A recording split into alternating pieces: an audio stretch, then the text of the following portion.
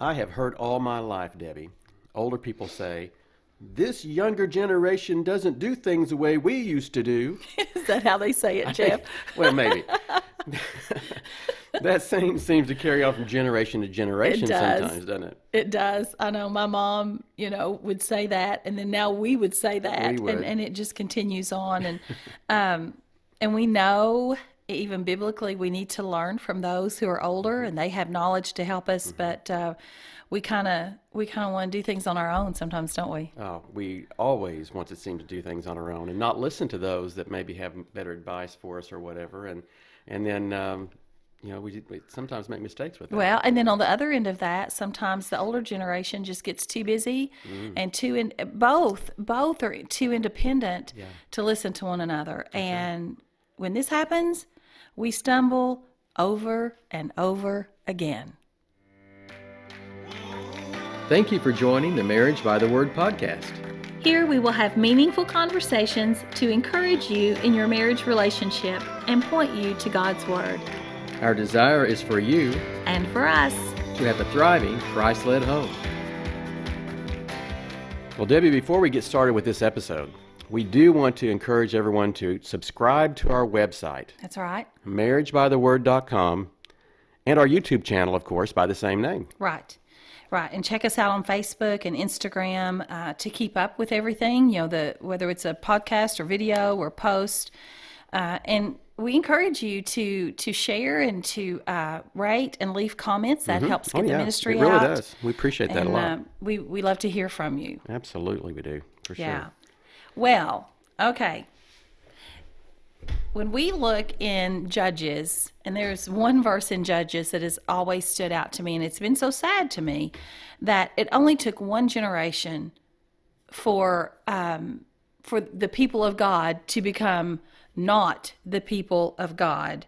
If you listen to Judges 2:10b, it says, "And there arose another generation after them who did not know the Lord or the work that he had done for Israel."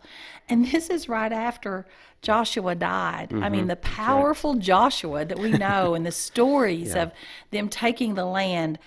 And suddenly the next generation doesn't know God. How did this happen so quickly? Yeah, and we say that, and you see that in Scripture a lot, and it seems unfathomable that those things can happen. But Moses mentored Joshua. He continued to mentor him. He prepared him to lead the Israelites into the Promised Land. But what happened to Joshua's generation?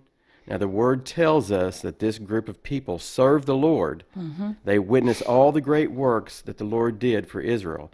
And in Judges 2:7, it says, "The people served the Lord throughout the lifetime of Joshua and of the elders who outlived him and who had seen all the great things the Lord had done for Israel." After us talking about this, I have always looked at it that Joshua's generation did not train them, did not teach them, did not tell them all the miracles of God. But then, we started talking, and you kind of brought up that it also could be that they didn't listen. They didn't listen. And so we want to look at this in present time because if we need the Lord so much right now, and every generation does. And we want to look at it as to, could this happen again? Could this happen? Is this happening over and over again? And what are possibly we're doing to cause that? To cause that. And this is life changing. So we want you to look at your life, and we're going to look at our life and our churches and how we operate and everything to see if we are teaching and listening. And we can't just say, well, that's the way it always happens. We can't just say, oh, it just always happens and each generation does that, because we need to break that cycle. That's right. God wants us to continue to grow and wants us to continue to mentor those that are below us and also to listen to those that are above us. Absolutely. And so we need to be moldable. We need to be one that listens and learns and continues to grow.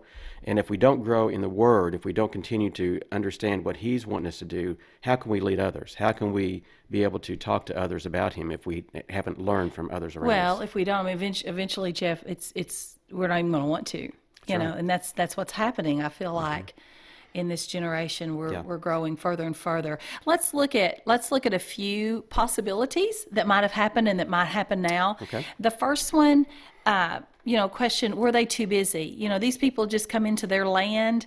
Man, they were building. They were enjoying the blessings of God, and could that have happened to them, and could that happen to us? Are we so busy, maybe overwhelmed, or enjoying? We are blessed in America. We are certainly blessed. Are we Absolutely. so busy in our own lives that we have forgotten that we need to mentor, that we need to teach? Or are we so busy that we won't listen to those above us? And we're just so wrapped up in our community of people our age. And I know churches seem to segregate a lot in life groups and Sunday school classes. And I don't know if that's wise or not. I don't, because biblically we're supposed to listen to those older than us. Right, and the thing that we need to understand too, I think, is that being too busy and busyness is not always from God. That sometimes Satan will put busyness in our lives to distract us from doing the right thing. Absolutely. And listening to the right people and being more intentional with our families and with the Word and being able to being with neighbors and all that kind of thing. So, sometimes Satan is involved in each part of that, either older or younger in our business. He's been successful. Yeah. Absolutely. What's something else? Also, they assumed, and how many times have we heard someone justify not speaking for God by saying, words aren't necessary, my life is enough for the world to see. But, that's not right. Words are necessary. God and Jesus spoke so many words, and they're in our Bible, and they're read for us to see what they are. And the words that He spoke were very, very important for us to understand. The words that He has given us through His Scripture are very important for us to tell others and for us to be able to share with others. And so words are very necessary, because how are they going to know if we keep silent? How are they going to learn if we don't speak and don't get out and share with others what God has given us and wants us to speak about? Yeah, and I've been guilty of that. I know I have in my lifetime, saying, well, they can see how I live. Yeah, and I've said it too. And listen, there are people who have no relationship with Christ that are honest, kind, hardworking people. Yeah. That's not enough. Romans 10:14 and 15 says, how then can they call on the one they have not believed in? How can they believe in the one of whom they have not heard? And how can they hear without someone preaching to them? And how can anyone preach unless they are sent? As it is written, how beautiful are the feet of those who bring good news. And that's exactly what you're saying. Yeah. They can't catch God from us. No. They can't just catch it. We have to tell them about our relationship with the Lord. We do need to be a good example. I mean, we Absolutely. do Absolutely. need to live a life that is God-like and that people can see God in us. But is that enough? Is that all that they need? No, it's not. That's not what Scripture says. And we have used that. I have used that as an excuse over the years to justify my fear in actually witnessing to people and talking to them about the gospel. And we've just got to stop that. I know exactly what you're saying. For And sure. We can't assume that the younger generation is just going to catch it. And the younger generation can't assume that they know it all. Absolutely.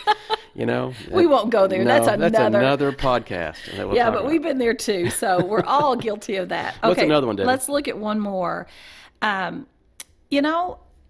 Could the Israelites have decided, well, we'll just let our children choose their own religion. We're not going to push anything on them. And is that what's happening today? And so many times, are we afraid of offending someone? we just want stress-free relationships. Listen, we've talked to parents.